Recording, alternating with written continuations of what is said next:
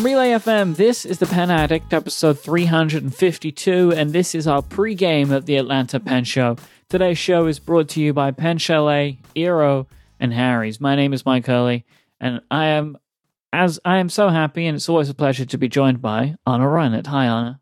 Hello. I introduced you first today. Brad Dowdy's also here. You got me there. I know. It's building it up. You was like, oh, he's being so nice to me. No, the guest deserves the warm introduction. You just get a mild hello today, Brad.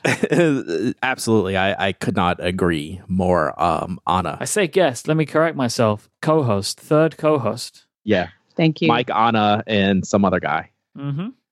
Yeah. But yeah, you had me. I had like my breathing pattern was corrected for getting ready to speak, and then I had to like hold it and like spit it out to the side of the microphone. It's like, you got me there. So good job by you, mate. I can't wait until you pull these shenanigans on me next week live and in person. Mm-hmm. Can't wait. We've got a big show today. We're going to be talking about a bunch of Atlanta Pen Show related topics, but that's not all. It's not going to be all Pen Show for those of you that won't be in attendance. We're also going to be talking about a bunch of other interesting things. I want to start actually by talking about a tweet that Brad sent late a couple of days ago in the evening. It just says, I just realized I want an Urushi Lamy Safari. Good night. Brad, explain yourself. I was heavily medicated because I finally went to the doctor last week and got some real drugs. So I was a little bit spaced out and on all this medication, and I don't even know what I was doing. I wasn't doing anything work related or pen related. I think I was just like sitting on the couch, kind of, it was later in the evening, and I don't know how that came up. I guess I had recently used my Lamy Safari with the Lamy Bronze ink. And I guess that kind of cross-pollinated with me thinking about Urushi pens and maybe seeing Jonathan soon and things that he does, or, one of my Nakaya Urushi pens, which I don't even have out right now. And I go, this would be fun if it was coated in Urushi, wouldn't it? Mm-hmm. So I just tweeted it out and then I went to bed. And at the end, like, this is how my brain works, Mike. I don't know why you're surprised by this. What's the price point on an Urushi Lamy Safari? It's got to be like at least $500 probably.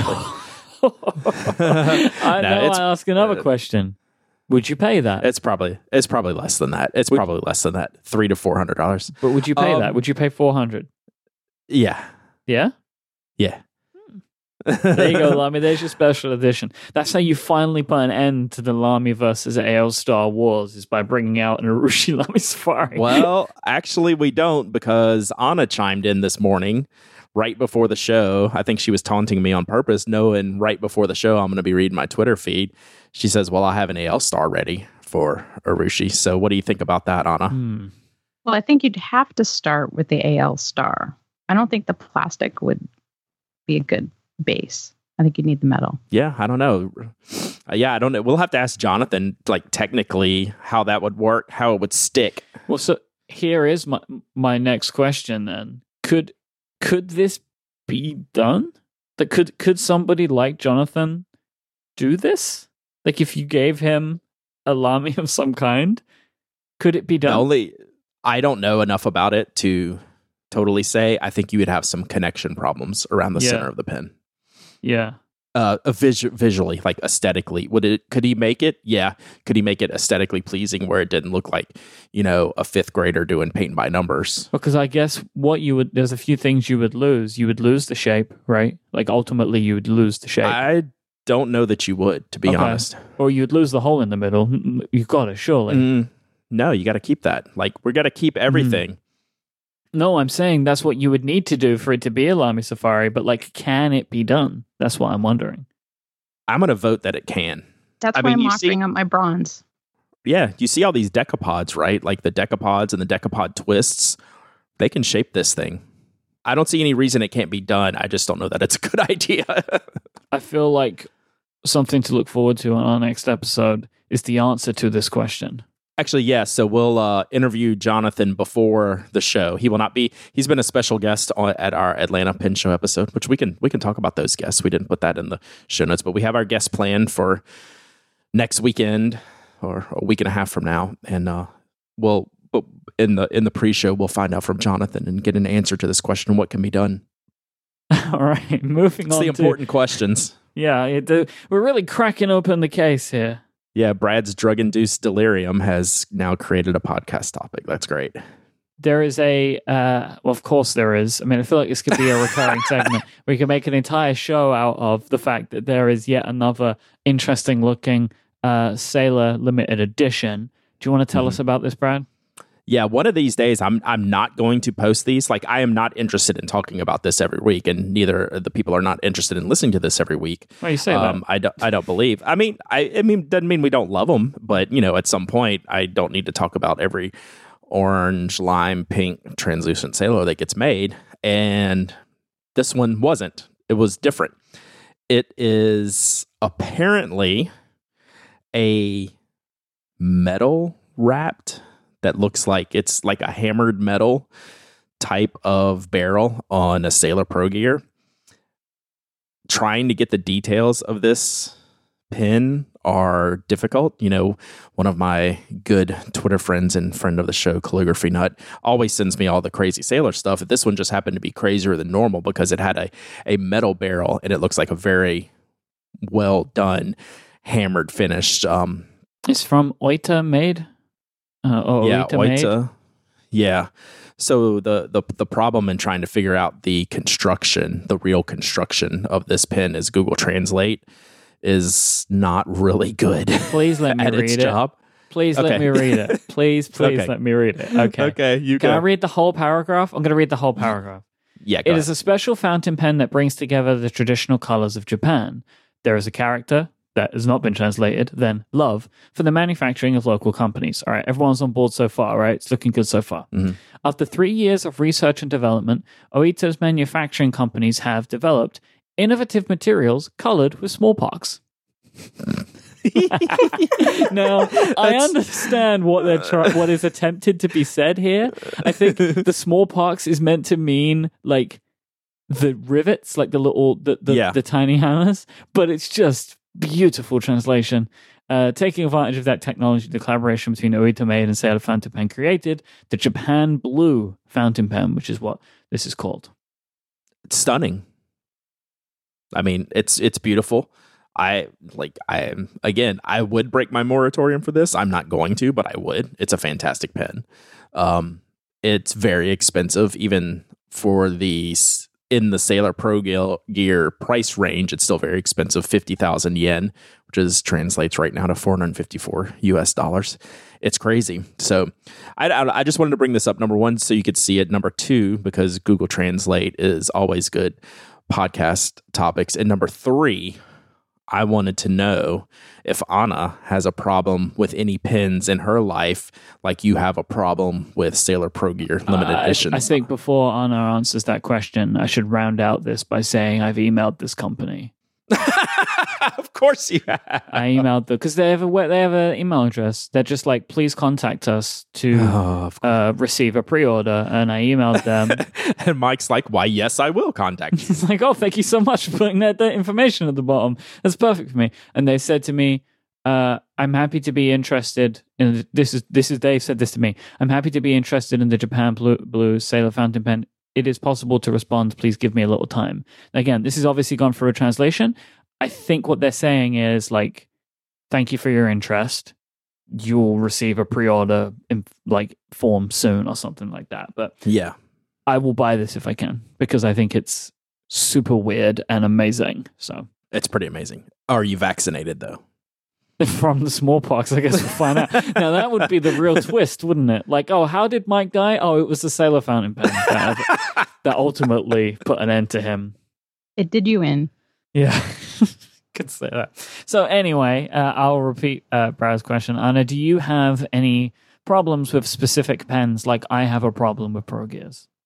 No, I don't think so. It's a very unique situation I've got going on over here. But you went through a phase where Retro 51s sort of did you in. Yeah, and then field notes. Sailor. I have my field notes phase. I go. This is a thing for me, right? Like I go through these phases. I mean, when I go to pen shows, I tend to look for the Franklin Christoph Pocket 45s, but not to the same extent, I don't think. So my worst crime is Lady Schaefer scripts arts, but luckily there's a limited number of designs. Yeah. They don't make them anymore. So you always seem to come up with something at a pin show. Like you scavenge pretty well. And we'll maybe talk about this a little bit later, but like you'll come back, like I'll see you rounding the corner with this little grin on your face, and you'll reach into your pocket and like one pin won't come out. It'll be like a fistful. She's like, look what I got. And most of the time it's the same thing. I do. We all love showing off our own little fascinations of the things that we're really into, and that's what makes this fun, right? We all have our things. Talking of showing off what we like, the pen show is coming up. So one of the first things that I wanted to know about you guys as we approach kind of like our Super Bowl of the year, I think we'll call it that.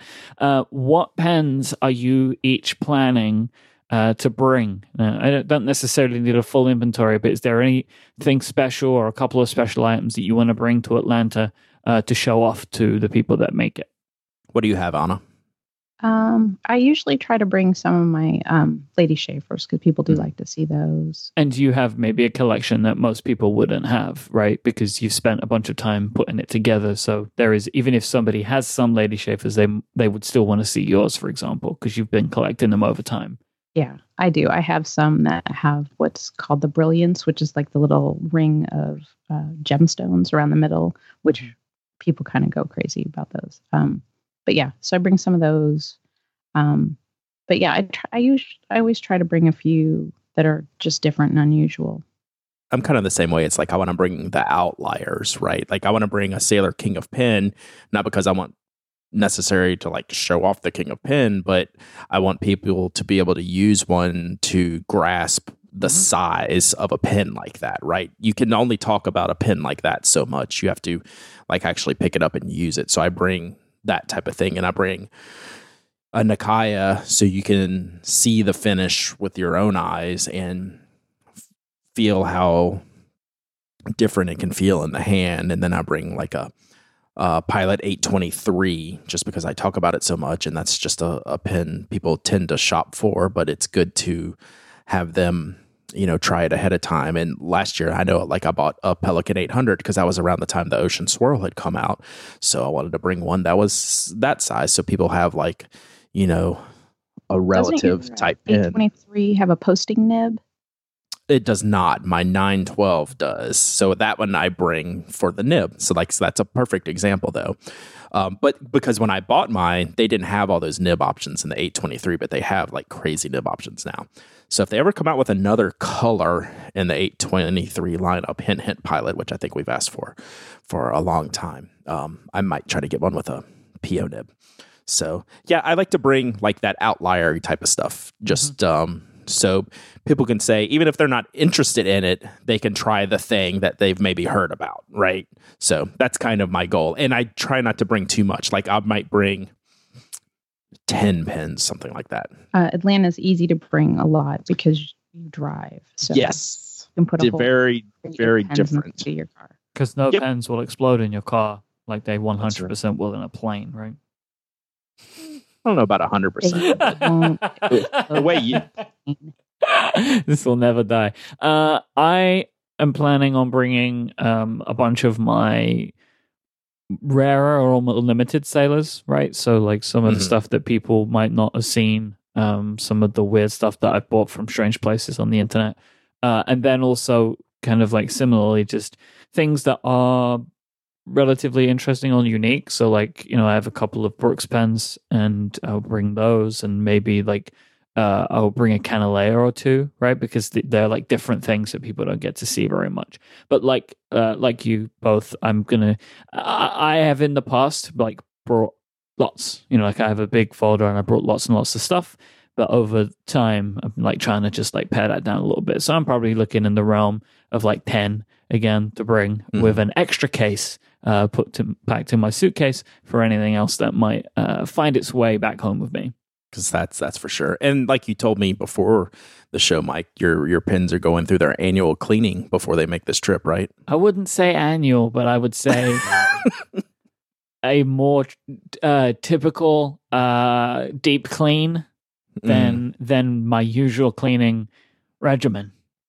One would say. one would say. Gotta look their best. Gotcha. Going out in They town. are. Shine them up.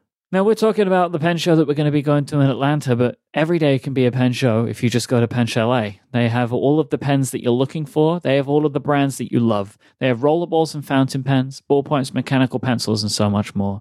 And they have brands like Pelican and Lamy and Sailor, Kaweco, Monteverde, Pilot. They're an authorized dealer, and they're adding new stuff all the time. New brands, new products. They're always adding new things. Every time I see something new, Pen Chalet is picking it up these days, which I love to see, because Pen Chalet, they're a great partner of ours, but they're really great for the customer as well. You get free shipping on orders of over $50 in the US. They do great shipping rates elsewhere. They back everything up with their 100% satisfaction guarantee, as well as their low prices on high quality products. So go to penchalet.com right now, penchalet.com, and click that podcast link at the top of the website and enter the password PenAddict. This is where you will get the code that you need to save 10% on anything at Pen Chalet at any time, and also to find your special deals for this episode. Ron at Pen Chalet said for me to, he gave me a specific one this week to point out that they have a deal on some Platinum Balance pens right now over at Pen Chalet for Pen Addict listeners. But as you know, Ron always does his thing and sneaks some other stuff in there as well. So you want to go and check that out at penchalet.com right now. What do you think, Brad? Yeah, he snuck in a crazy price on a Diplomat Arrow that I haven't seen that low before. So, and a bunch of people love this pen. It's a really, really solid, good everyday writer, great looking pen at a price point that, again, doesn't seem right. Mm-hmm. Like, it doesn't seem possible. And then I noticed on the homepage, not necessarily on the deals page, but you can always use the coupon code PenAddict. Yep. They have the Lamy Crystal inks. And Anna, I wanted to know what you think about the Lamy Crystal inks, because I know you guys have reviewed some at the Well-Appointed Desk. Have you ran any through the ringer yourself? I've reviewed 2. So I reviewed, I don't even remember the names of them. A pink one, which was almost exactly the same as Vibrant Pink. Yeah, the Rhodonite. Yep. And then there was a teal blue. Which would be the Amazonite, probably. Yes. Yeah. That one looked really good. Yeah, that was really nice. But they are more expensive than their standard line of inks in slightly smaller bottles. So just something to consider. But there's several other colors that, like, one of them is sold out everywhere. People are crazy for it. And then there's one that's slightly waterproof, just to something to consider. And most of the websites, like Pen Chalet, I think, are listing that one. It's like a blue-black. I think I am all about the Rhodonite, the pink one. Yeah. Yeah, that's good. I might have to get myself a bottle of that, actually. And I know the place to do it, penchalet.com. penchalet.com. Thank you so much to Pen Chalet for their continued support of this show and Relay FM. Blackwing Volume 811, the Library Edition. We're into the limited edition release portion of this week's episode. We've got Blackwings, and then we're going to play the Field Notes game. So, Brad, why don't you tell me why you are, I'm sure, obviously excited about the new Blackwing release? Yeah, they're kind of hitting their stride with the storytelling aspects of these products, which is what I like, right? No one who listens to a podcast about pens is in their right minds, but people who buy like an inordinate amount of pencils and later on notebooks, that more than we'll ever use in our life, we still like to be surprised with all the things that they would get. And Blackwing, with their last few editions last couple of editions have really, I think, kind of made like the perfectly executed additions for the story that they were trying to tell. So the library, this is, based on like the retro styling of the green lamps in the library. So it's got this gradient green barrel with a phosphorescent coating that makes it glow in the dark. It's supposed to be like the dim glow of the lights. Gold ferrule, pink eraser, give it that perfect retro look. It's got the firm core. Just kind of everything about it is right. Like, is it my favorite pencil of all time? Well, of course not. But I look at it from, okay, what is Blackwing trying to do? And did they deliver on it? And I think they did. Like, it's just about perfect in my book. And since it's green and we have Anna on the show, I don't want to assume what she thinks about this pencil, but do you have any thoughts on what this edition is, Anna? I am really happy about it. The last few were not my favorites. Mm-hmm. So this one is really good. I love that it has a literary background. Yeah, definitely made my top 5. Yeah, for sure. Like the last one, the space one, I don't even remember what it was called. Like I thought that was a great, well done pencil. I will never use that pencil. Like it's just not for me. But like this one is. And then like previously, the one I did give a hard time was the 33 1/3. I thought they did a poor job executing that. But they had some other, you can't win them all. And they had some others that they executed really well. But like this is definitely the best out of the last several editions. And I think universally it's being praised around the stationary blogosphere. It's just like if you're talking about people who are into writing tools and library things come out, like that's just going to be a win. And I think they did a good job telling that story. I like that it Absolutely. glows in the dark. And it really glows in the dark. Oh yeah. They said there must have been like 7 coats of the phosphorescent on it so that it really glows. And it's brighter towards the end you sharpen than as you get further up. So you'll lose a little bit of that as you sharpen it, but it still looks really cool. And it's funny the way it's finished and the gradient, like the light that I'm in now shows off the gradient really well. But like I remember when I opened up the boxes, I thought it was a solid colored pencil, right? It really kind of changes a little bit based on the lighting. But this will be a sellout. Like it's just really well done. Like I'm not a gold ferrule pink eraser person generally. Like I don't really care for those on the regular 602s, but on this pencil it's killer. Like this is like 1950s right off the desk at the library. It's great. Yeah. It was a good combination. Yep.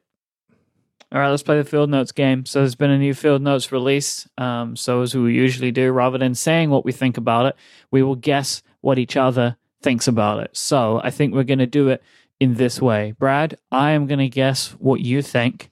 You will guess what Anna thinks. And Anna, you can guess what I think. So we can do this pretty simply as like, do I think Brad likes this edition? I think that this one is going to be an absolute knockout for Mr. Brad Dowdy. So this is the mile marker edition. It features 3 books of 3 different designs, which I know Brad really likes when they're all different and they're all simple.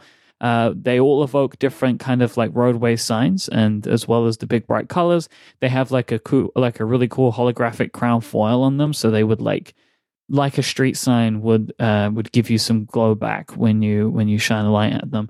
And if you're a subscriber, you can buy it separately. They're going to send out a map that they made of American highway, like it's a highway map. It's a national highway map, which is a super interesting thing to do. So I'm going to guess that Brad Dowdy loves this edition. So do I answer now, or do I go ahead and try to guess Anna's? I think for the movement, answer now, and then you can guess Anna. It's better than the Space edition that they just released 2 editions ago. There's my hot take. So that should tell you everything you need to know about what I think about this edition. Oh, so you love it then? Yeah. Huh. Yeah, because I know that you like the Space edition a lot, right? Mm-hmm. When I got the email about this one, I want to use this edition a lot. Okay. The Space edition, I wanted to look at that edition a lot. And that's a difference in my book.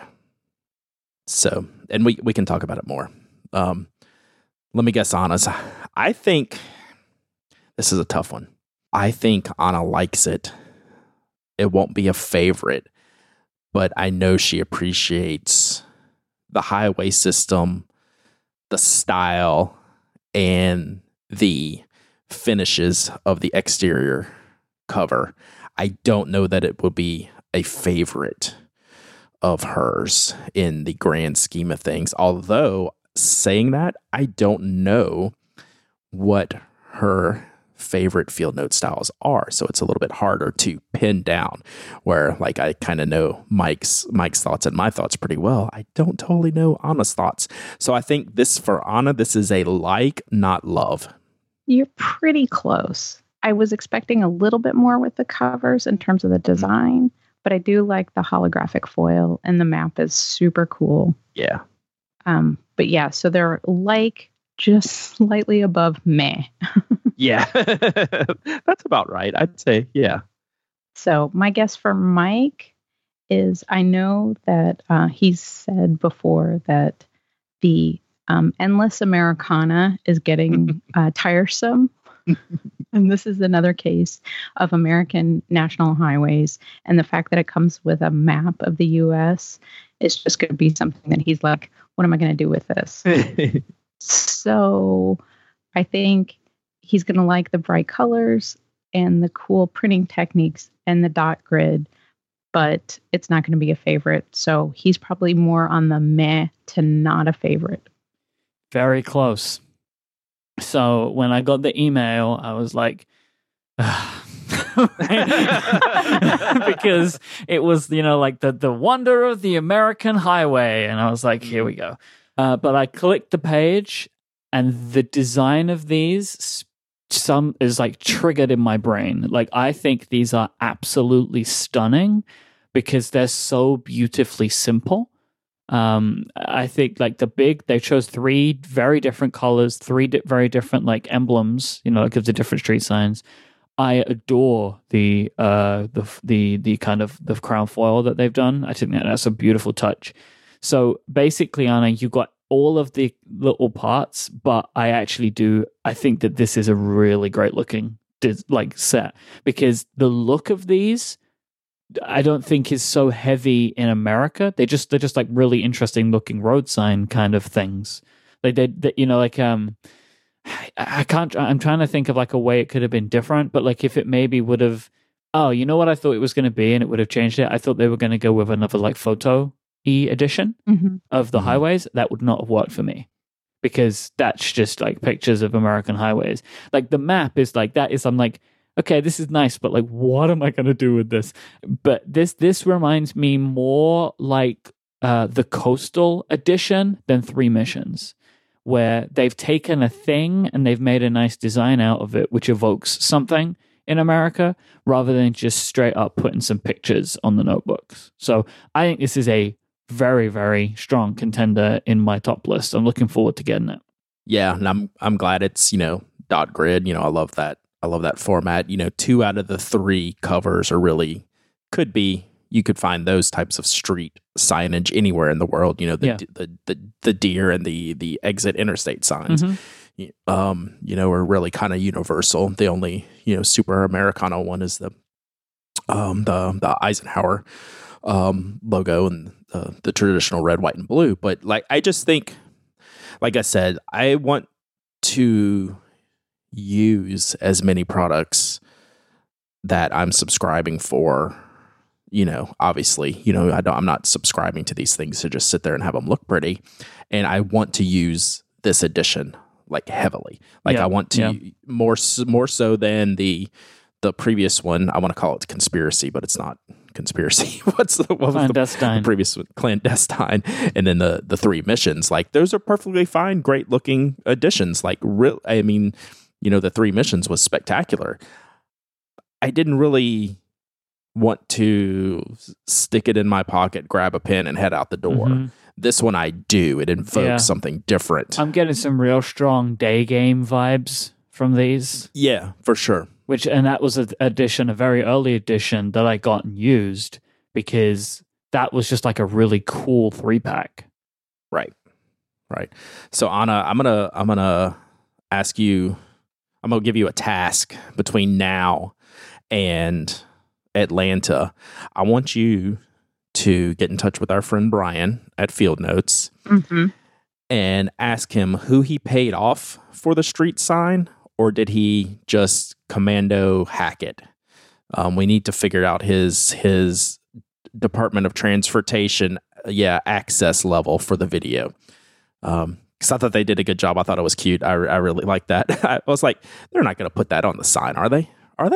They did it. Oh, they really he's had that since he was in college.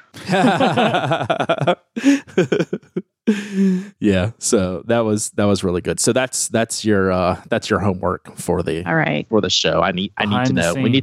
We need to know what level of shenanigans Brian went through to get that done. Yeah, so this is like the electronic road sign, right? They got like Field Notes on it. They got like Field Notes written on it. We know Brian and I know each other because we both ride scooters, right? Yep. So there was scooter shenanigans in our past. Yep. So that's perfect. So that's why that you're the one for this task. I know you can pull it out of him, pull the truth out of him. So good job by Field Notes. This is one of those editions that's actually been requested for about 5 or 6 years now, right? When, people try to guess what editions are going to come out next. American Highway Systems was always on there on that short list. So I'm glad to see one that they did and executed so well. And I'm interested to see how the foil stamping looks too. When we get them in hand. So mine have not arrived yet, but I'm sure we'll have them before next week and I'll bring them. All right, this episode is also brought to you by our friends over at Eero. With Eero, you can build a Wi-Fi system perfectly tailored to your home. And considering the high bandwidth world that we live in right now, this is something that you need because distributed systems are very important to make sure that you get the best speeds available to you for whatever it is that you want to be doing online. And with Eero, you can install an enterprise-grade Wi-Fi system in your home in just a few minutes. Everything starts with the second-gen Eero device. It has 3 5 gigahertz radios, which allows for increased speed and range, and it sits flat on any surface connecting either over Ethernet or wirelessly to your network. Then you can easily expand the coverage throughout your whole home by adding in small Eero beacons. These are just additional devices that plug directly into the wall, allowing you to reach every corner of your home. Basically, if there's a plug socket there, you can put an Eero beacon in, and then you'll be extending your connection, your super fast connection, wherever it needs to be. Eero is now also introducing Eero Plus, which is designed to provide simple, reliable security to help defend all of the devices in your home from malware, phishing, and unsuitable content. Eero Plus can automatically tag sites that contain violent, illegal, or adult content, so you have powerful parental controls at your fingertips. There's an ad blocking function to help improve load times for websites that are full of privacy-invading ad tracking, and it's also possible to have Eero Plus check the sites that you visit against a database of millions of unknown threats to help prevent you from visiting malicious websites. Eero Plus even includes subscriptions to 1Password for password management, Malwarebytes for antivirus solutions, and Encrypt.me. Brad, can you tell me a little bit about Eero and how it changed your network at home? I can't. You know why? Why? Because I never have to do anything with it. It's that good of a product. I know I scared you a little bit there. You did. You were like, I've thrown it out the window. It's one of those products that just works exactly how it says it's supposed to work. Like I plugged it in, I set it up, my internet coverage in my house improved, and then I never have to look at it again. It's just always on and always working. So I can't tell you much more about it than that, Mike. It's really good. But that is the perfect thing. That's exactly what you want. You know why? And it goes right into Eero's tagline, Brad, which is never think about Wi-Fi again. That's what you don't have to do anymore. There you have it. You can get $100 off the Eero base unit and 2 beacons package and a 1-year subscription to Eero Plus just by going to Eero.com/pen. That's EERO.com/PEN. And at checkout, use the promo code PEN. Surely you can remember that one. That is Eero.com/pen and the code PEN for that great discount. Our thanks to Eero for their support of this show and all of Relay FM. So we are ready for the Atlanta Pen Show. At least I'm ready. I don't know if you're ready, sure. Mike or Anna, but we have, between Anna and myself, we've already been to, 3 pen shows this year? Anna, you went to LA and Little Rock, right? Mm-hmm. And then I've been to Baltimore. And I wanted to talk about, and continue to talk about, pen show etiquette and what people can expect at different pen shows based on like our experiences. Now, we've covered this topic a lot of times before, but the reason I'm bringing it up again is because it continually comes up and it continually changes, and there's always new people coming into this. And then, Anna and myself and Mike might have new thoughts on the types of things to expect. Like this question and the answers to it never get old and they never get stale because things are always changing. If you went to a pen show, 5 or 10 years ago, it's very different. At least some pen shows. Some pen shows not as different. But in general, these things are changing and there's always new people in it. We want to allow everyone to have the best time possible at a show. So as much information you can have about going into a show, I think it's a worthwhile topic for us to discuss, especially with all three of us about to head to Atlanta and a bunch of people coming to Atlanta, including some new people and some experienced people. So, and this is information that is usable for any pen show that you might go to, not just Atlanta, but also in general. I think any type of convention, you can apply a lot of this knowledge or this experience to that as well. Yep. So I know, Anna, the experience between LA and Little Rock is very different. And I don't know that we need to.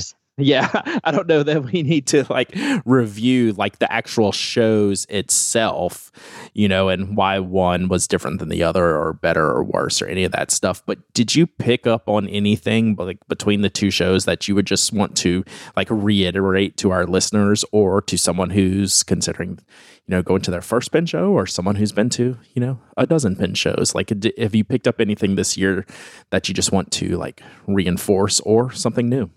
Well, I mean, Little Rock and LA are literally the antithesis of each other because the LA show is a large show, and the Arkansas show is a very small show. So, I mean, in the way that like the Long Island show is not a huge show either, and then San Francisco is a really big show. So, I mean, you could use those as comparisons as well if you wanted, and their venues are very different as well. So if you were going to your very first show and were trying to pick a show to attend, and say you lived in, I don't know, Oklahoma City, I would definitely say maybe go to Arkansas as your first show and not the LA show, or go to Dallas, which is a 2-day show, rather than San Francisco for your very first show, because it would be less travel distance. Dallas is still a big show, but the hotel is a lot less expensive. That gives you more money to spend in the market, shopping with the vendors and that kind of thing. So it's just thinking those types of things through. And the smaller show gives you an opportunity to sort of circle the same vendors a couple times, rather than a really big show where you might not even get to see all of the vendors in 2 days. Yeah, I think that's important. That like an important difference between like a small show and a big show. And I don't know that like the attendees of LA would have guessed this beforehand if they weren't involved in the behind the scenes and knowing what the changes were. That when they walked into that door, number one, it might be a few hours before they got in the door, and number two, they probably got one crack at passing a table just because of the crowds and the inefficiencies of the ballroom floor. So like that's kind of like you can't account for that ahead of time, but I would hate for that to be someone's very first pen show experience. They would probably never want to go again. And then like you said, that Little Rock's the antithesis of that, and Baltimore's probably somewhere in between, right? It's big and busy, except the difference is you could get around. It wasn't overly big, but it had, any vendor you wanted to see there, any product you wanted to see there, and you could see it multiple times. You could go look at something and then go ask your friend a question, or, shop, different vintage pens from different dealers and see who's got the best quality products or best deals. So like, it's always good to take your time anytime you go to one of these events. And we've said that from day one. Like, you have to like be careful about freaking out like Mike did the first time he came to the Atlanta Pen Show. It was like I needed one of those like little baby leashes for Mike that year, because he just like ran off and he like come back with like handfuls of stuff. It's like, settle down, Mike. I still stand by my original thought on that, which I actually think is still a fine thing to do. You can go wild as long as you don't go over your budget. And I didn't go over my budget. I still had a budget, and the budget was set. And I went crazy, but I kept within the budget. And I think budget is the more important part of that kind of equation. I think a budget is more important than a shopping list, right? So like I've gotten out of the shopping list, but that's just because of I'm in a different place now with, my pen show, wants and needs. Yeah, that's in the same way that like I don't really set budgets anymore because I am less inclined to buy everything.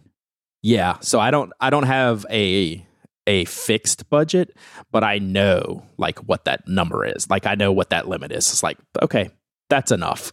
And, you want to be able to figure out what your budget is so you know when to stop, because you get that FOMO of not being at the pin show. Well, I'm not going to be here tomorrow, so I need to get this today. Well, and the reality is, well, maybe you could get it 6 months from now if you're still interested. If you're not like 100% committed right now, it's okay to say no, and it's okay to wait. Like that's one of the topics that I put down. Like it's okay to say no, and it's okay to pass on the thing. Like take it slow, pace yourself. And if you have any questions at all, it's okay to say no. Like there's going to be other opportunities. There's going to be other pens and inks in the future. It's okay. Most of the vendors, if there is something that you're interested in but not sure about, ask for their email address, ask for their phone number, ask to take a picture of it, and you can get back to them. Because especially with a vintage vendor, in a lot of cases, no one else is necessarily going to buy that particular pen. Mm-hmm. So you have that opportunity to sleep on it, think about it, contact them, the following week and say, you know what, I really am interested in that pen. You email them later, contact them and have that, you can continue to have that, relationship with somebody, but, get their business card, get their contact information. Yeah, that's one of the things I wanted to point out that you wrote in the notes. One of your tips was visit a vendor you made a purchase from last year and, maybe mention, hey, I bought a pen from you last year. I bet you they'll remember. And even if they don't, they'll lie and then they'll remember you this time. But that relationship ends up being priceless. If this is a thing that you actually get into over the years, you start to have these evolving relationships and you know that, hey, I can go to Jane and she has X and it was really good last time and she knows what I like now. And now we have this relationship. So, I thought that was a really good point. So if you buy anything from somebody, see if they can give you a business card when you make your purchase or write down their contact info. So even if you never have to contact them, you do remember who you purchased it from so that you can go back to their table the following year. Mm-hmm. Because sometimes you won't remember. Guys in fishing vests and yeah. The other thing you asked, which is something I started doing, and I'm not big in the vintage pen market, but I do like to have a few here and there, especially like if something really catches my eye. And you put down, if you buy a vintage pen, ask the vendor how they acquired it and if there's anything special about it or how they got into collecting that type of product. And if there's anything you'll realize, it's that probably I'm gonna put it at 90% of the vendors would love to regale you with tales about how they found their fountain pens or how they got into certain things. Now, there's going to be some that don't, and you'll know pretty quick. And then the lucky thing is there's someone next to them that will, give you the time of day, and they want to tell you about these things. So they're usually more than happy and glad to share information, especially like very beginner information. I've definitely seen a change over the past several years to the openness of some of the more traditional and vintage vendors who, weren't really used to this younger newbie crowd that had started to come and populate these pen shows. Well, guess what? That crowd hasn't changed. And in fact, it's probably gotten younger and maybe newbier. So they're learning to, hey, we should probably work on these things. And I think we're starting to see a change. Would you agree with that, Anna? Absolutely. I feel like, people like you and I worked pretty hard to start breaking down their defenses, mm-hmm. And so now they're starting to warm to new, younger collectors. So we did the hard work, so it'll be the next. And we keep doing it. Like I will continue to chip away at like the ice frozen exteriors, just because I'm kind of obsessive that way. It's like, if you're not going to give me the time of day, I'm going to keep asking you what time it is until you do, kind of thing. So I'm not in a pesty manner, but just in a, hey, we're all in this together, and it would be cool, like if you were part of this too. So, that's something I work on. Well, with the fact that we're all at a pen show means we already have a shared interest. Yeah. And so we have something we can talk about. Yeah, and we see these people a lot. Like, it's not they. I'm pretty sure they recognize the pink hair girl from show to show, right?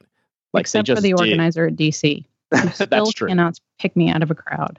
That's true. That's true. So we'll figure it out. One of the things along the vintage line of questioning that I always ask is this pen restored, and did you restore it? Like, those are two kind of separate questions. So I'm not in a place where I'm comfortable like restoring pens. If I'm buying a vintage pen, I want it to work perfectly.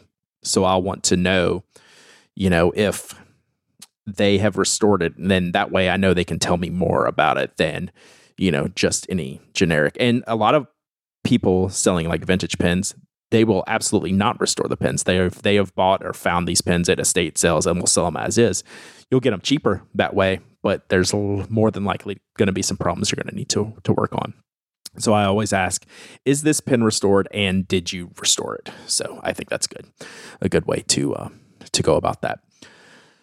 Anna did this. You did a really good job with these show notes. Yeah, that's why it's worthwhile talking about these things over and over and over again, even if people think they've heard it. I've never written down this, even though I practice it. Buy something for a friend or a loved one. I think that's great. Like, that's something I do. Like, I buy things for other people all the time, but I've never thought to actually put that down as a pointer. So what made you put that down there? Well, Bob and I were talking about it, and it's like, if you're at the show for the full weekend and you're doing your, third lap, what do you think? And it's like, this time, walk around thinking about, what can I take home? What can I take to a friend? What can I take to a loved one? And look with different eyes at the tables. Do the next round looking for things for somebody else. Heck, you could even be looking for a friend who is at the show with you, or somebody who couldn't make it to the show. What would they be looking for? And that completely changes the perspective when you're staring at a table, right? Like, if I'm looking around at, I don't know, whatever I'm looking for, Parker Vacuumatics. Well, I kind of fixate on that. But if I'm not looking for that and I'm looking for something I wouldn't consider buying, I might see completely different things that I never would have noticed on the table the first time, and it could be anything. And I don't know, I just thought that was a really interesting topic. Yeah. Yeah, I like that a lot. To think about. Especially if you're going to spend so much money on yourself, maybe a little gift for someone that you care about is also just a nice thing to do. Yep, absolutely. One thing we can all agree on, and actually I want to give listener Todd a shout out for sending me like a super long email about his tips and tricks for going to pen shows, and we're going to we'll be in and out, and a lot of it. A lot of things we'll touch on, but like, one of the things that we can universally agree on, and I still see, newbies being nervous about this, is ask to touch the pen. It doesn't matter what it is. Obviously, if it's really expensive, you don't just want to like pick it up, but even like small, or lesser expensive pens, I am just in the habit. Even if I have known someone for years and years, and I eat dinner with them and I share a drink with them at the bar, if I'm at their table, I'll say, can I pick this up? Because number one, I want them to know that this pen is in my hand at their table, even though they know me. Like, I don't have to do that, but it's just the respect. It's like a mutual respect from both sides of the table to ask that question. I'll always ask, may I pick this up? And I'll even ask, how do I unscrew it, or how does it cap? And sometimes they'll just give you that information, where there's a screw cap or a pull cap. You don't want to shoot ink across the table. Like, we've all done, Mike's told his story. We've all done that before, just picking up a pen and pulling a lever or something like that and shooting ink. It never hurts to just ask. Then you can kind of start that conversation too. Is like, maybe that's the jumping off point to learn something more about the pen. But like, no matter how well you think you know somebody, it never hurts to say, hey, can I pick this up and take a closer look? Here's a general rule for you. Consent is important. Consent is important. There's just a general rule for everything in life. Yep, that's a good way to put it. So, yeah, for me, sometimes it's just catching their eye if they're talking to someone else and just touching it and say, may I? And they'll just nod. And, the best rule of thumb is twist first. The worst case is you'll end up with the back end of the pen in your hand. Lightly, lightly twist. First. Nib up. Nib up. We speak that one from experience. Yeah, absolutely. I've taken many pens apart that were full caps. If somebody is explaining to you a filling system, don't act out what they're telling you, because I did that. Yes. And squirted ink all over a vintage pen owner's table. They were just telling me how it could be done. They were not telling me to do it. Mm-hmm. Yeah, so one of the things that Todd brought up was when he's buying a vintage pen, and I think we have a couple of different discussion points about this. Like, he mentioned that if he's really interested in a vintage pen, he doesn't want to just dip test it. He wants to fill it with ink and write with it. And I can understand that from a buyer's perspective. I can also understand not wanting that from a vendor's perspective. So. And it varies by vendor. Some will have all of their pens inked up for you to test out. Some will have none of their pens inked up for testing out. Some will allow you to dip those pens to kind of get a feel for the nib. But with a vintage pen, the filling system is the key to whether that pen's in good shape or not, right? Can you get a good fill in whichever type of old filling system it's using? Has it been restored and things like that? I'm okay, like Anna mentioned, I would ask maybe to fill it with water to ensure that its integrity is intact, right? Like it's in good shape. I don't know that I would need to fill it with ink, but I get the idea. And if I'm spending a lot of money, I may be more stern on that, right? Well, if I'm spending, $300 on this pen, I really want to know before I go away. And that's fair. And if you get pushback on that, it's okay to say no. It's not the end of the world. Maybe it wasn't the best experience with that vendor. And you know what? Sometimes that just happens. But you're going to find varying degrees of where vendors are willing to go. I think in general, they're more and more open to allowing you to really test. Like if there's genuine interest in making the purchase, they're going to do what they can, obviously, to help you out to make that sale. You're going to run into instances where they're going to say, no, I can't let you do that. And you know what? You say, thanks for your time, and we'll move on to the next one. And it also depends, like on a Friday or a Sunday, they may be more inclined to do that when it's not as busy. On a Saturday, when it's really busy, they may be less inclined just because of the time it takes to fill the pen. And then if you decide not to buy it, they have to remember to empty that pen before they put it back in their case. So, respect that it just might be timing if they're curt on a Saturday, just because usually Saturdays are the most busy day. They're probably not, it's just one of those things where it's like, depending on how busy they are, it may just not be the best time to ask somebody, can you fill this pen for me so I can test it? Right. So speaking of asking, let's wrap up this part before we talk about the Atlanta show specifically. Let's talk about haggling at a pen show. So Todd's email, he was very adamant about you have to haggle. And he basically said, you shouldn't even be there if you're not willing to haggle. I get the standpoint of that, but it's obviously not, an across the board, black and white type of rule type of thing. If you're working with, and he obviously, alludes to that in the email, and I'm not going to share the email. It's really long and really good, really in depth. So I appreciate that, Todd. With vintage vendors and secondhand merchandise, I mean, there's room to haggle, right? There just is. And whether you're comfortable with that or not, that's one thing. I tend to not go into a purchase I'm going to work this price down as part of my job to get the best price, right? I'll go into it as, well, what do I want? How bad do I want it? Is the price fair? Am I buying multiple pins? Does that change my, negotiating leverage, if I'm buying multiple things? So I just tend to think about several different things if I'm going into haggling. I generally will, for vintage or used or secondhand merchandise. I almost never will on new merchandise because those prices are somewhat fixed. There is a little bit of wiggle room in new modern merchandise.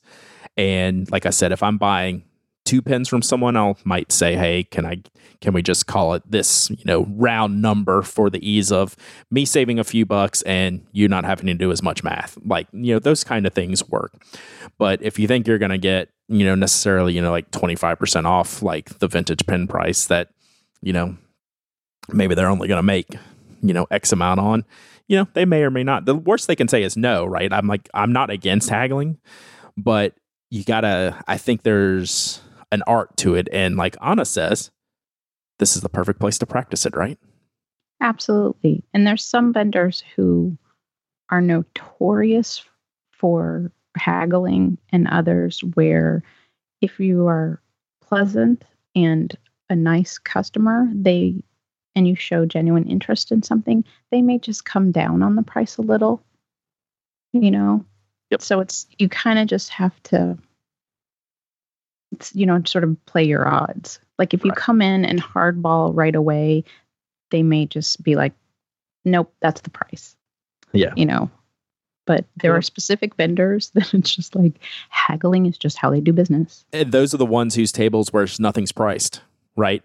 I don't shop at those tables because I'm not knowledgeable enough to have a starting point in general, right? So I will just continue to walk. Hey, how you doing today? And then I'll just move right along because that's not my wheelhouse. Enough. What chance do any of us have?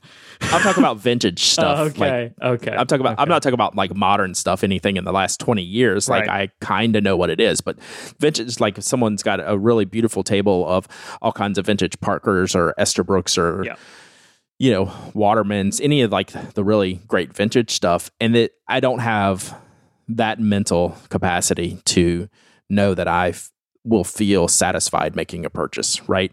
At the end of the day, I want to feel that I spent my money well, that I got value for my personal, whatever my ideal goals are, like that I did a good job, not question myself. Oh, did I get a good deal? I don't want to put myself in that situation. So I actually watched 2 vendors haggling on Sunday at the Little Rock show. Mm-hmm.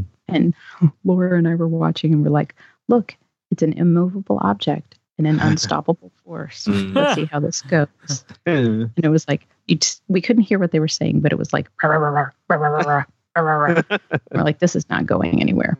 And it's like, eventually one vendor walked away.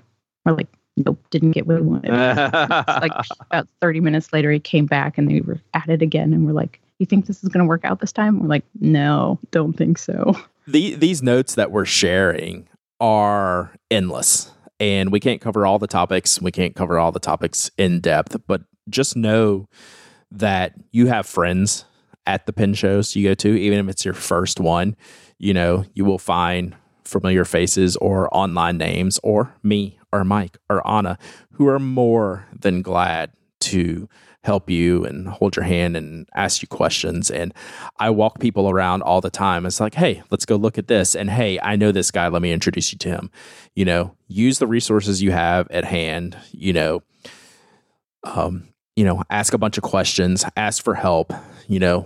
We didn't know everything when we started, and we don't even come close to knowing everything now, but we're in a little bit better position to where we can get to those answers or have some guidance that, you may be learning for the first time that we've experienced. So feel free to come up to us and, you'll be able to meet a lot of people and, bounce a lot of questions off some other friends at the show, new and old friends alike. So on to Atlanta specific things real quick before we get our last sponsor, and a couple of Ask TPAs and a little bit of story time from Anna Reinert herself. The podcast next weekend, 6 p.m. Saturday evening at the Atlanta Show Hotel, the Wyndham.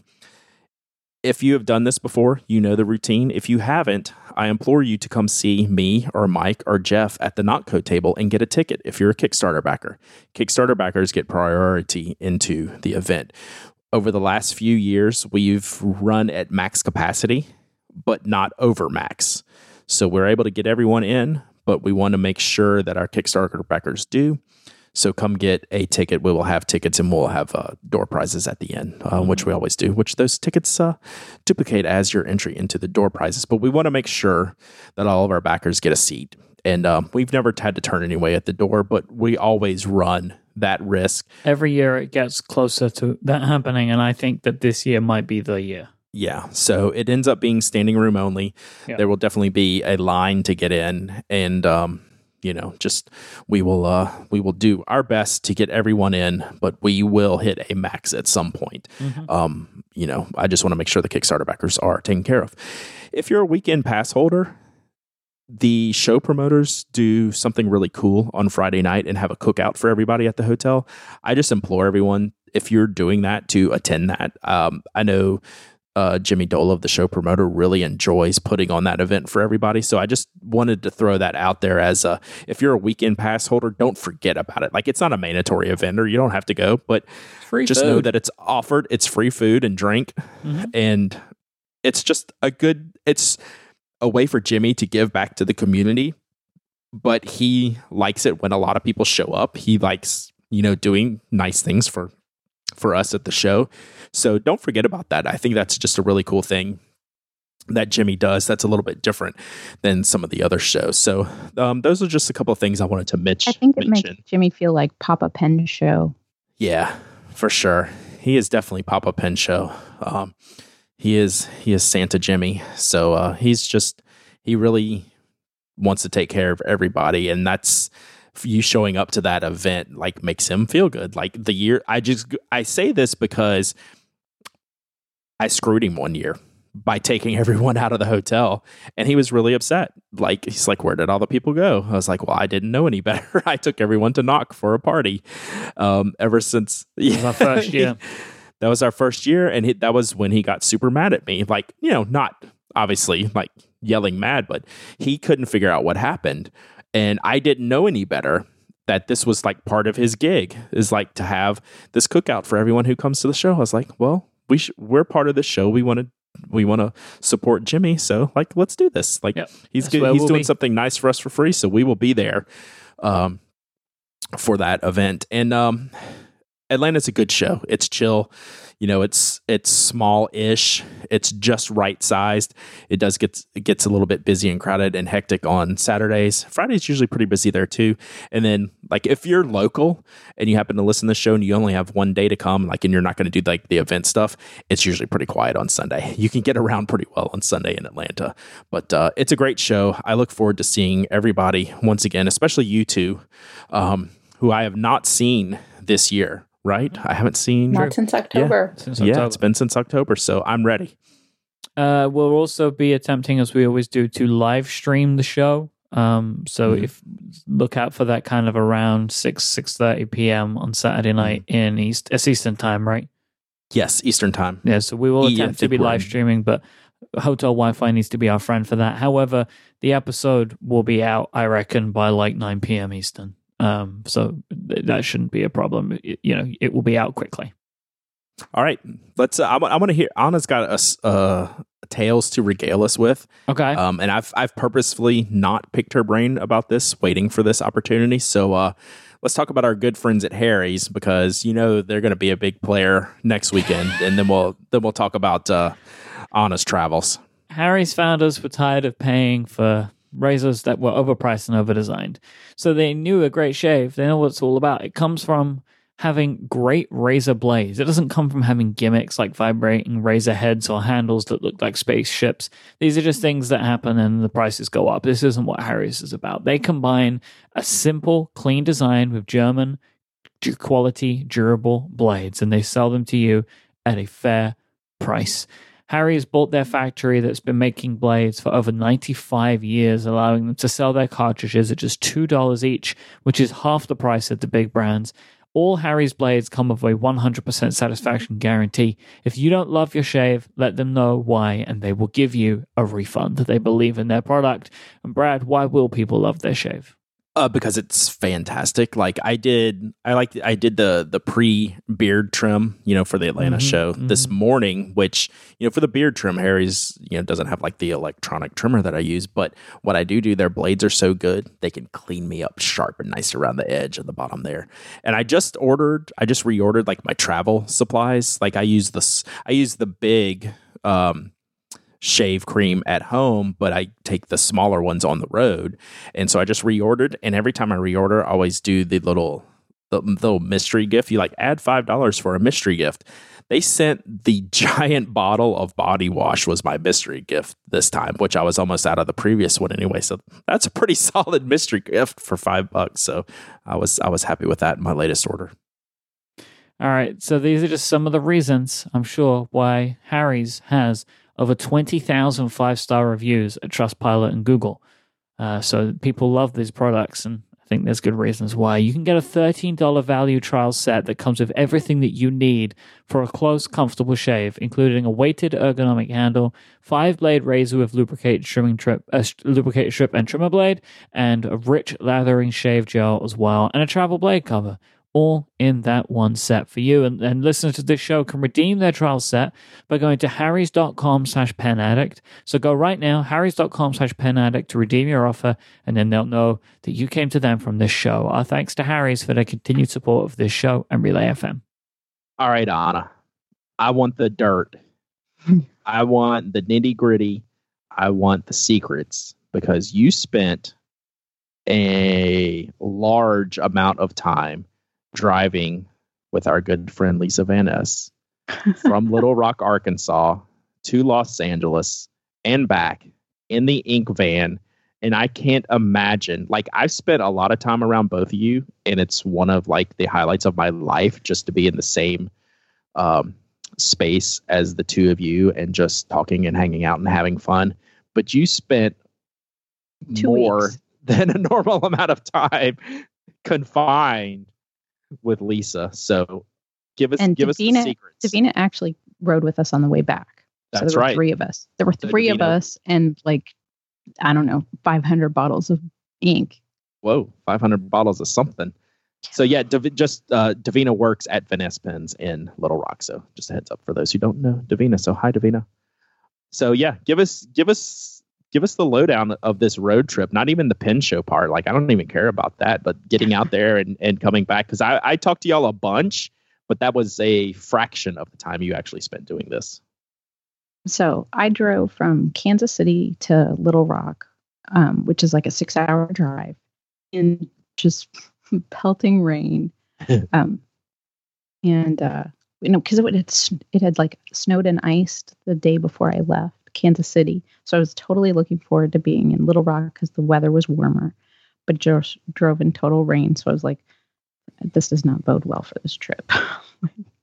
But I got there, we loaded up the van in the rain, and they do this so often. They like totally had a system for like how to load the van in the rain, which I was so impressed by. Nobody dropped an entire ink thing on their shoes, unlike Brad. Mm-hmm, mm-hmm. And then we left Monday around 1 or 2 o'clock, and we got as far as, I think, like Oklahoma or something. We didn't get very far the first day. And then the second day we drove through like Texas, and we stopped at the Cadillac Ranch.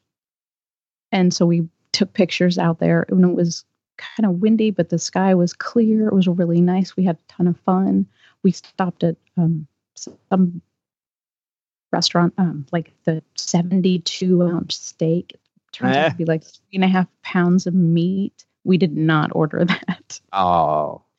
But we stopped at all these like crazy different restaurant, like diners, like all along the road. we went to like the Route 66 museum on the way out, and drove through Albuquerque, which I used to live in Albuquerque. So that was kind of fun to just sort of see it. But, we only had like 3 days to get out there. So we we didn't get to do a lot of stuff, but we tried to stop a few different places. We stopped in New Mexico and hit a couple little touristy places as well. I kept picking up anything that had green chilies in it. So I got like green chili caramel popcorn to bring back to Bob. And Oh my God. then I realized that like I basically carried it around for like 10 days. So by the time I got it home, it was a little stale, but he was entertained anyway. But it was, I was surprised that LA was colder. Like when we got there, it was raining when we got to LA. That was the crazy thing.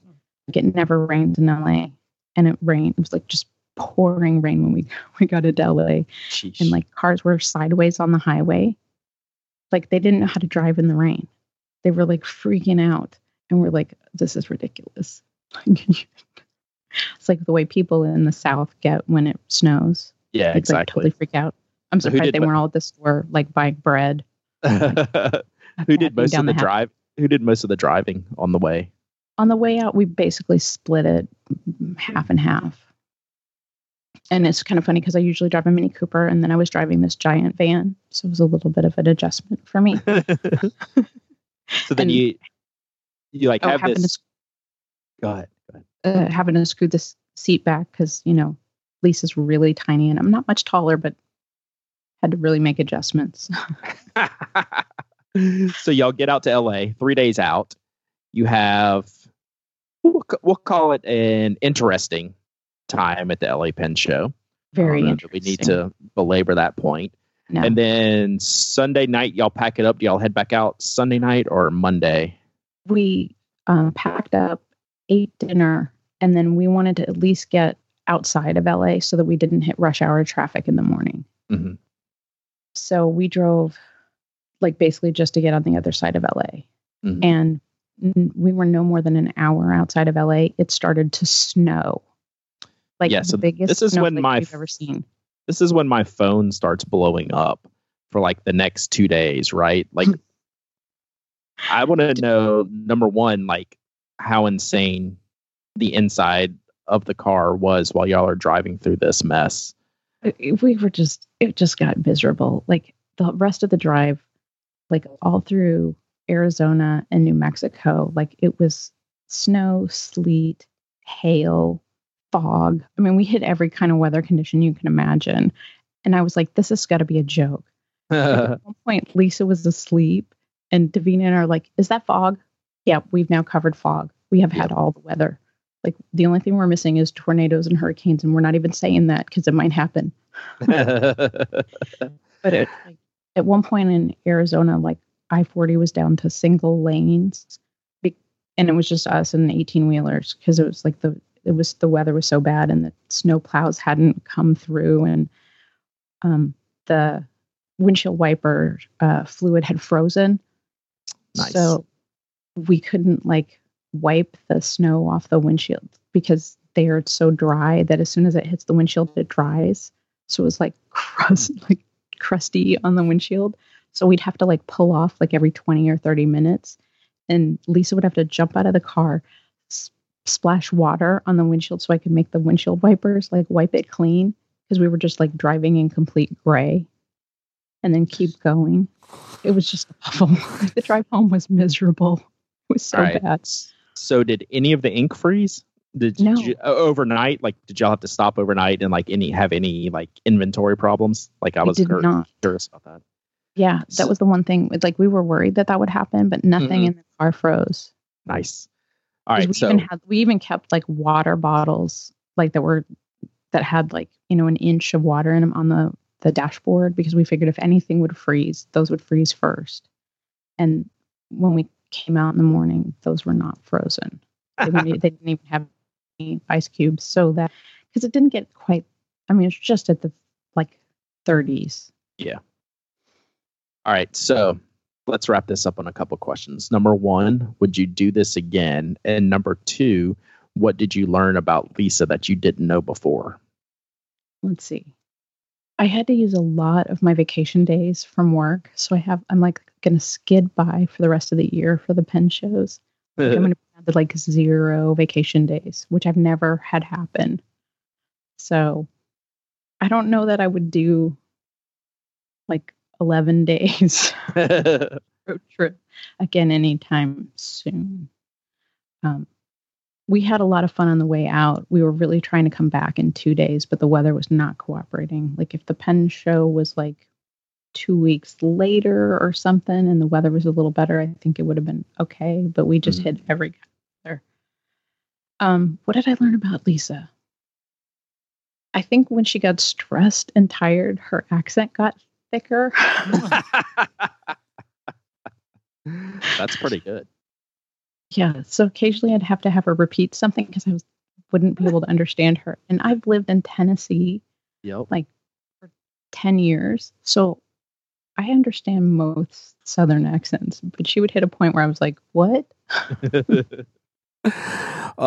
To be a fly in the cabin of the van during this trip, I think would have been quite a sight to behold. Like I said, I talked to y'all a bunch on the way out and on the way back and while you were at the show, but like I couldn't even fathom, what it was like hanging out with like, 2 of my best friends just on the way out to a pen show on the way back. So I might have to figure out maybe one day the 3 of us, one of our events could be a road trip across the US. I don't know. We might all kill each other by that time, but maybe we can drive to a pen show one year. Mike, what do you think? I wouldn't be adverse to that idea. I don't know if it would ever work out. Overall, it was actually a lot of fun, like the drive and everything. If the LA show itself hadn't been what it was, I think that the road trip would have been a success. But the fact that the show itself wasn't great made the trip back even more stressful, I think. Yep. So maybe I'll save my mile marker field notes for the time that we all take a road trip, and we'll document it on the road again with the Pen Addict podcast. So that would be fun. So we'll have to think about that one year, right, Mike? I like it. All right. Well, I think let's hold this Ask TPA, Mike. I think I'm just so amped to get to Atlanta and just talk about pen shows and travels, and there's a lot going on right now. I think we got some good Ask TPA. I'm sorry if we're not going to get to it this week, but I think we're at the right spot. Do you want to talk about who we're going to have on our live episode next week? Do you want me to? Do you want me to put the pressure on them to not back out on us before we get there? I'm going to leave that decision up to you. So we'll tease next week's live episode. We have 2 guests that I've booked, and I'm pretty sure at least one of them is going to come through. And that one of them is our good buddy Jessica Coles of Esterbrook Repair fame, of Well Appointed Desk writing fame, of Pen Show fame, and one-time podcast guest fame. So yep, as great honeymoon fill-in guest for me. Yeah, so she's wonderful. Y'all know we all love her to death. So she's going to be a guest. We'll talk about pen shows and repairing pens and all that stuff. So no pressure, Jesse. You are locked and loaded for the show. Our she second can't guest back out. Can't back out I now. won't let her. Nope. Our second guest, I joke about backing out because I know him well enough that it's a possibility. And the more I publicly shame him about it, the more I hope he will actually show up and do this show. But I have a backup plan in case he doesn't. And that's Chris Roth of Right Pads. I'm actually getting him out of Baltimore, which he never likes to do, and on the road to Atlanta. So Right Pads is going to be at the Atlanta Pen Show, and we've got Chris. I'm excited about that personally because I've been wanting to see these notebooks for a while. Yeah, so we've got Chris on to talk about printing, and I'm going to talk a lot about his business outside of the Right notepads, and he's a long-term print guy. So this is a bigger story than just what we know him for. So he'll be a great interview. We just got to get him there. So I kid because I love Chris and we're good friends. But I know how I know how he thinks, and he'll be denying it till the moment he shows up there at the Penn Show, whether he's coming or not. But I have faith in him, Chris. I have faith in you, buddy. You'll be there, and you will be a guest on the show. If not, it's on record that you no-showed now. So I've called you out. All right, so on that note, we're very excited to be at the Atlanta Pen Show. Can't wait to see those of you that are going to be in attendance. But if you can't, it's totally fine. We're going to give you the lowdown, and we're going to give you a great episode of the show next week with some wonderful interviews as well. But remember, that episode will be coming out on Saturday. So you can find us all online. You can go to penaddict.com for Brad's work. You can go to knock.co. You can follow him on Twitter, where he is at Dowdyism, and your Pen Addict on Instagram. You can go to Well Appointed Desk, where you can find all of Anna's work. And if I'm right in remembering, Anna is Well APPT Desk on both Twitter and Instagram. Is that right, Anna? Yes. Yes, I did it. I am Mike. I am YKE. You can keep up with everything that we do, and I'm sure there'll be lots of Instagram stories and all that kind of stuff coming out of the Atlanta Pen Show, so you can maybe live vicariously through us all. But can't wait. Really excited to get on that plane next week. Once again, thank you to everybody who made it happen, and we'll be back next week. Until then, say goodbye, everybody. Goodbye, everybody.